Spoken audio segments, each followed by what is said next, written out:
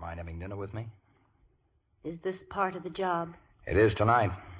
Working conditions are certainly looking up around here. And partying those, honey, and let's go.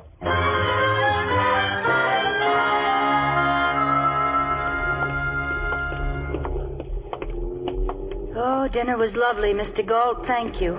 You're welcome. Say, how'd you like to go dancing? We got some great playgrounds up around 52nd Street.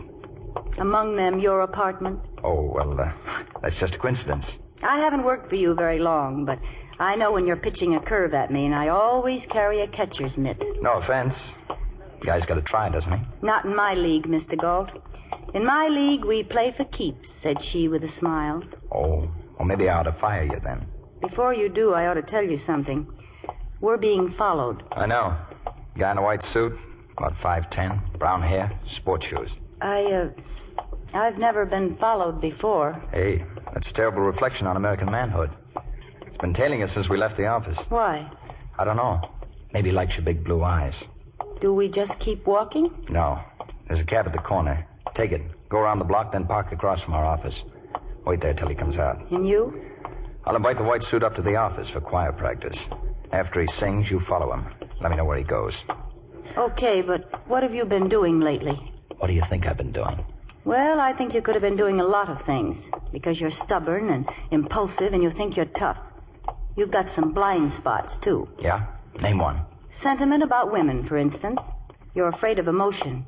You keep your heart in a steel safe. I suppose you're the blowtorch type. I can be warm. Oh, good. Here's the cab. Be careful, Brad. I'll see you later.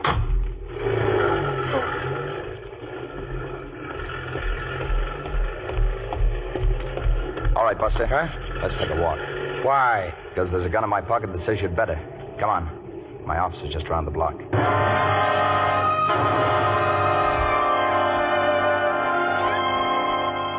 I don't like this, mister. I don't like this at all. Just stay in the chair. You travel light, don't you? Nothing in your pockets but a roll of nickels, some keys, and your wallet. But a roll of nickels will do for brass knuckles any day. Brass knucks ain't legal. I just carry my change the hard way. What's in the wallet? $5. Oh, no. No. More than that, Buster. An identification card. Fred Foss, huh? 728 East 23rd Street. All right, Freddie. Let's play 20 questions. You give me the right answers, maybe I won't knock your teeth out. What's your racket? Same as yours, Private Dick. That's the wrong answer. We don't go on a job without a license. Where's yours? I left it home. Okay. Let me coax you. I can do it the hard way, too. How long you been shagging me? 2 days. I was climbing in your pocket all the time. Who pays the fare? A client. You know I can't tell you his name. It ain't ethical. Yeah, sure. You and me both. We're up to our ears in ethics. Hey, lay off of me. What's his name? Who's paying you? What do you have to slug me for? All right, take it easy. His name's Jardine. Come again. Anthony Jardine. Tall guy, fancy dresser, thinks he's class. Where do you live? You saw my address, 23rd Street, with my brother-in-law. What's his phone number? Chelsea 43510. Go on. Phone him. See if I'm lying. Just stand where you are, Foss. What's the matter? No answer? Hello? Fred Foss there? He ain't here.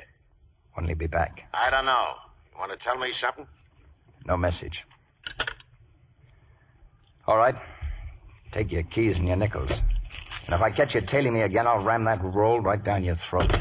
Uh-oh. Oh, now look what you've done. Knocked my ink over. Yeah. Well, maybe I'm nervous or something. All over your nice white suit. Here's your $5. Get it cleaned. Jardine's fussy about neatness. What you doing with my wallet? This I keep. I got a poor memory for names and addresses. I may want to look you up again sometime. All right, Buster, blow.